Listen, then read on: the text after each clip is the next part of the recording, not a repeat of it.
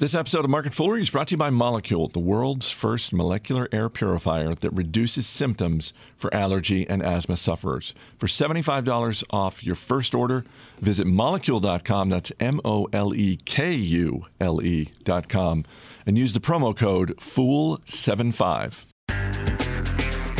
It's Thursday, January 24th. Welcome to Market Foolery. I'm Chris Hell, joining me in studio from MFAM Funds, Bill Barker. Thanks for being here. Thanks for having me. We've been in the studio for close to at least 15 minutes, I would say. I was going to say close to 20. Maybe it's close to 20.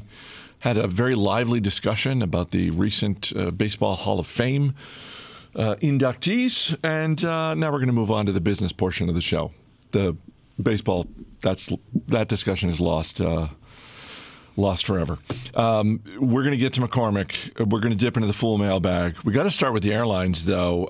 Southwest, JetBlue, American, Alaska Air, they're all reporting. They're all up. Do any of the four stand out to you? Because when I saw all of this taking place this morning, I thought back to a report I saw on CNBC. One of their reporters that I really like a lot is a guy named Phil LeBeau, covers the automotive industry. He had done a sort of a preview of 2019 about the airline industry and was pretty bullish on airlines. And certainly we're seeing that play out in these four stocks today. Yeah, they're all up about the same amount. I think as a group, you're seeing that the airlines are, to generalize, they've got a healthy business environment. Last year, all of their stocks suffered, some more than others, and some down sort of in the low teens and some up to 40% in terms of their stock price. And that wasn't because business fell off a cliff. It was more that the operating margin was hit by increased fuel costs. And despite how well the numbers have come in, really, for the year, this is a highly cyclical industry. The profits are highly cyclical, and they don't trade at very high multiples. And certainly this comes against the backdrop of the government shutdown, which has entered its second month. TSA employees certainly playing a factor in this. And as we were talking about earlier this morning on some of the conference calls, you rightfully so, you had the executives of these companies talking about the effect of the government shutdown. And presumably the longer it goes, the more of a drag it's going to be on the airline industry. Yeah, certainly you've got a lot of people who are right now trying to figure out how to pay the bills, so they're not going to be booking fares that are optional, and particularly for Southwest, which is much more dependent on leisure travelers than business travelers and very price-sensitive travelers, I would expect them to maybe take a bigger hit than American or Delta or something like that. Also, Southwest's got one of its big hubs at BWI, so they're perhaps a little bit more exposed. Everybody is exposed, and certainly if worse comes to worse in terms of TSA agents not being there to keep the lines manageable, then yeah, you might see that trickle into people's purchase of spring vacation, which is already heavily impacted this year by the placement of Easter, as you know. Because it comes late this year. Yeah, the first full moon after the vernal equinox is late this year. So is Easter. Okay, if you say so. I'm not up on the moon phases like you are. Well, let me help you out then, because I did get a chance to see the super wolf blood moon, or what I forget the order of those words. Yeah, but do you know why that was the wolf moon? No, please enlighten me. It's just the January full moon in the Native American vernacular. Okay. So that every month has got its own cool name for the moon. Okay. February, we've got a snow moon coming. Okay, so it's a wolf whether moon. It snows or not. It's a blood moon because it turns red at some point, and it's super. Why? Just because it looks so big? Just branding. I don't think it was branding. PR. I think it was. I had heard it was an actual scientific term from the moon people. More likely the moon just hired the right people to get that one out there. Smart, very smart. And then October, you've heard of the Hunter's moon. That's October. Okay. The harvest moon in September. Yes. But nobody ever talks about the beaver moon in November or the sturgeon moon in August. They need to work on their branding. The sturgeon moon needs a complete overhaul. They need a rename. Or the strawberry moon in June. But to get back to something that is in some way related to business. Thank God. What we are talking about is the movement of Easter. And last year, Easter was on April 1st. So you got a large chunk of the spring vacation travel happening in the first quarter. This year, what is it, the 23rd of April? I think that's Easter? right. So because it's the first Sunday after the first full moon after the vernal equinox, and so it's very late this year, and that's going to push a lot of business into April that otherwise was in March. And so on a year-over-year basis, look for the airlines to have, to be talking at this time next quarter, 3 months from now, like, hey, remember we said that Easter was going to affect our bottom line. I get that with Southwest, JetBlue, American, Alaska, all four of those stocks are up today. And as you said, all about the same amount, all up around 4 or 5%. I will just point out, however, that this caps the 46th straight year of profitability for Southwest Airlines.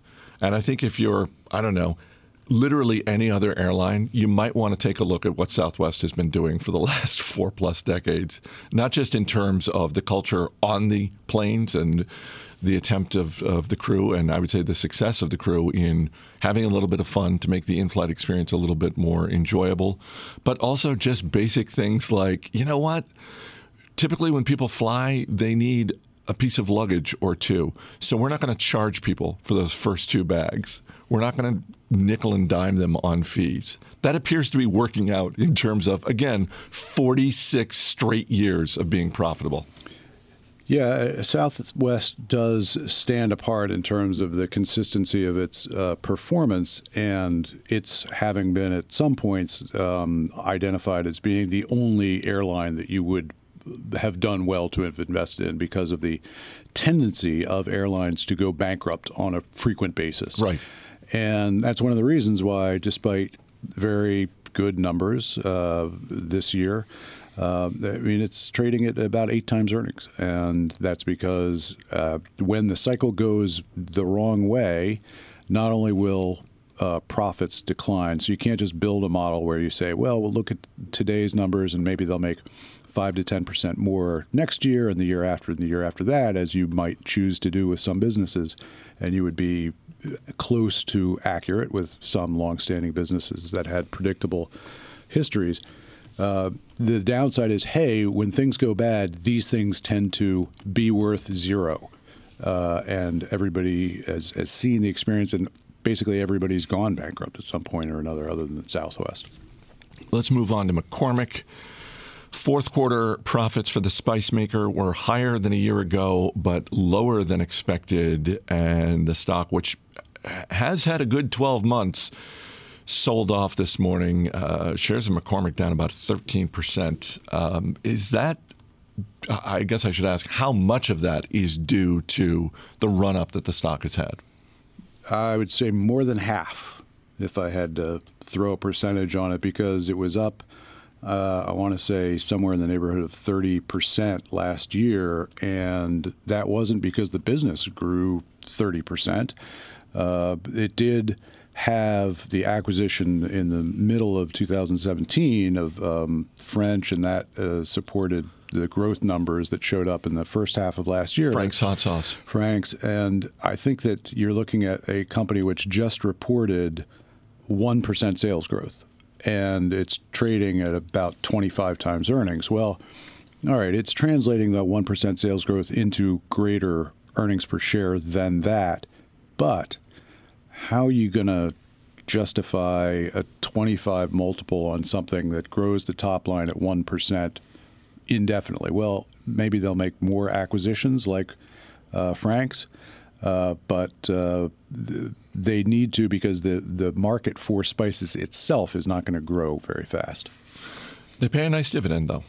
I mean, if you're listing out reasons to buy McCormick, I would put somewhere on the list. They pay a dividend, and also, if you put a gun to my head, I couldn't name another I don't know who is the Pepsi to their Coke. No, and so they are in a dominant position, not only under their own brand name, but in their supply of a large chunk of the competition. That is, a lot of the store brands are really supplied by McCormick and private labeled. So there isn't much of a number two player.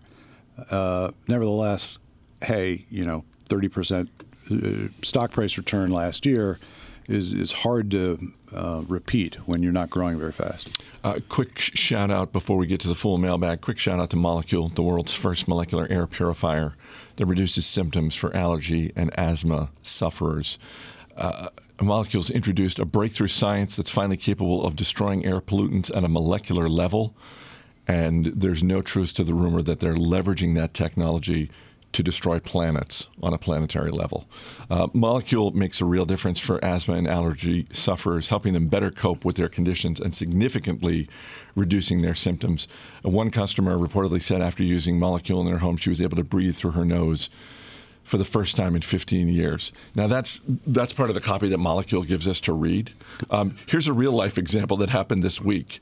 I was standing by the elevator, and our colleague, Melissa Malinowski, was walking by and sort of, looked in my direction and then immediately turned on her heels and came over to me.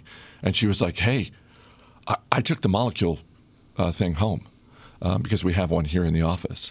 And I was like, oh, how'd it go? And she just proceeded to rave about it. And she was saying, I woke up and I thought, oh, is this what it feels like to be? Is this how normal people feel breathing every morning? She was texting her husband, just like, I don't have to put in Visine drops in my eyes. I feel amazing, So Melissa Malinowski, a life change. So of the copy that you were given to read, the part about it may or may not be involved in destroying planets. That was not part of the copy. That was not part of the copy. That was a little improv. Okay. Just throwing that out there. Because I don't want people buying into those rumors that may or may not be floating out there. That may or may not even exist. Exactly. Who's to say whether the rumors started earlier today in this studio? In this crazy mixed-up world, who can say? No, nobody can remember. Molekule's easy to use. It has a clean and sleek design from the materials used on the device, like its sleek, solid aluminum shell, to a filter subscription service where filters regularly arrive on your doorstep when you need them. And you get $75 off your first order. Go to molekule.com and use the promo code FOOL75. That's MOLEKULE.com and use the promo code FOOL75. Our email address is marketfoolery@fool.com. You can also hit us up on Twitter. If you're on the Twitter, @marketfoolery is the show's handle. A question from a longtime listener and friend of the show, Chet Felizik, out in Seattle. Chet asks, are the giant swings that we see in stocks these days historically similar to that of the pre-quant era, or is this new? I remember giant swings being big news even 10, 15 years ago, but now it seems daily we hear about 10 to 30% drops or gains in stocks. You're the analyst in the room, but when I saw this question from Chet, I just thought to myself, yeah, that seems directionally correct, just with quant trading being what it is, algorithmic trading being what it is. So I don't have the data to tell you whether the percentage of stocks moving up on a daily basis or down by some number, 10%, 20%, has increased. It probably has. One of the reasons for that would be that the number of stocks that are biotech, or something that reacts to an FDA clearance or rejection is greater. There are a greater number of things in the sort of exploratory phase, and they will go up 50, 80% on good, bad news. So that's a small sliver of the total out there. There was very little volatility for the market as a whole, going into the third quarter of last year. That changed at the end of the year. So, there could be some recency bias on it feeling like right now things are moving. The market itself has been a lot more volatile in the last 4 months than it had been. The quant thing, yeah, that's out there, and I can't say that I have the data to, support or reject that thesis. Well, and certainly don't discount the effect of social media and media in general, the speed with which information travels. We're just more aware now, also operating in a universe where there are fewer publicly traded companies in the United States than there were 15 years ago. Yeah, I think that another item could be, in terms of things going down on a daily basis that don't end up really changing the story of the stock, but ends up being a lot of volatility, is the short seller reports, which have been out there, but I think that they are more sophisticated in getting that story out, which can create some one-directional pressure on a stock in the terms of one day, which is then oftentimes reversed over the following days. So there's more of that. There are more rewards to getting a story, even if it just takes hold for a very short period of time. There are more people involved in trying to profit off of a one-day movement of a stock. Also, Wes Yee and a couple other listeners flagging a recent story near and dear to my heart, and that is our good friends at Mondelez, particularly in the Oreo division, up to it again. Their latest limited edition Oreo is something called the Most Stuff, and it's like a double stuff, but it has, I don't know, anywhere from triple to quadruple the amount of cream filling, and it does not look good. Unlike the Oreo Thins, which I was actually in favor of, because you get a little more of the cookie there on a ratio basis. But now it's just like, well, at some point, it's not going to surprise me at all if they just start selling like small tubs of the cream filling, the Oreo cream filling. It's just like, look, we know you want this. We'll give you a plastic spoon to go with it. Here you go. Enjoy, America. Yeah, no, I think you're right. I think that's where this is going. Much more likely than that they'll, although maybe they do this, just sell the cookie part. Yes, that's true. Yeah, I think that's right. You're more into the cookie than the filling. I want a little bit of the filling. I don't need quadruple the amount of filling. This is, it's not about need. This is like when razor blades, and you and I are old enough to remember this. I mean, you're good 40, 50 years older than I am, but old enough to remember when it came to shaving razor blades, there was the single blade, and that went on for a very long time. And then it was someone came out with a double blade razor, and then triple, and then 4-blade, and then 5-blade. And I would argue those are improvements. I would argue the 4 times the amount of cream filling in an Oreo, not an improvement. They're looking at what... You don't know yet, though, do you? You haven't tried. I'm not going to try this. No. They're looking at... This is where you take your stand. You've taken your stand against basically everything except the straight Oreo, the Thins. The Thins, sure. How many other Oreos have you tried? Let me be clear. This is about business spending at Mondelez run amok. This all comes down to the business. They've got the number 1 selling cookie in America. They've got the number 2 selling cookie in America. And they're just like, whoever's running the Oreo division is just out there saying, hey, look, I'm crushing it. I've got the top 2 selling cookies. Give me a bigger budget. I want to create more. I want to explore my inner artists and come up with different flavors and that sort of thing. And the spending is run amok. And Mondelez shareholders are doing worse because of this type of attitude in the Oreo division. Explain to me how the spending changes when you repackage the same materials in a more stuffing to cookie ratio. We got to advertise. We need more money for advertising. No, you're supplying the advertisement. Do you think you're going to go to the Super Bowl and see commercials for this? Possibly. I mean, all right, I'm willing to bet on that. Producer Dan Boyd wants to jump in. Dan, do you have a thought? Yeah, I hate to do it, but I'm going to agree with Barker here. Oh. This is absolutely ridiculous. This is the same thing as saying, like, Taco Bell shouldn't innovate with their stable of Mexican-themed ingredients to make whatever ridiculous food that they can to delight the people of the United States of America. This is saying, like, the iPhone shouldn't get better. It's already good enough. This is saying, like, cars shouldn't get safer. They're already safe enough. What are you doing over here? Wait a minute. He's just trying to get the darn kids off his lawn.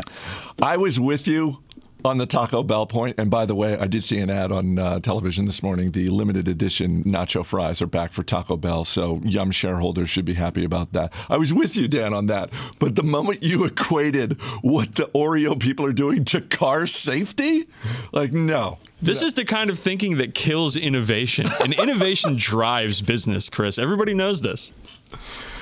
I can't think of a better place to wrap up than there. Bill Barker. 5 minutes ago, probably. Yeah. Oh, yeah. Hopefully people dropped out 5 minutes ago. You can read more from Bill Barker and his colleagues. Go to mfamfunds.com. That's mfamfunds.com. And if you want more of producer Dan Boyd, get on the Twitter and follow him. Thanks for being here. Thank you. As always, people on the program may have interest in the stocks they talk about, and the Motley Fool may have formal recommendations for or against. So don't buy or sell stocks based solely on what you hear. That's going to do it for this edition of Market Forward. The show is mixed by Dan Boyd. I'm Chris Hill. Thanks for listening. We'll see you on Monday.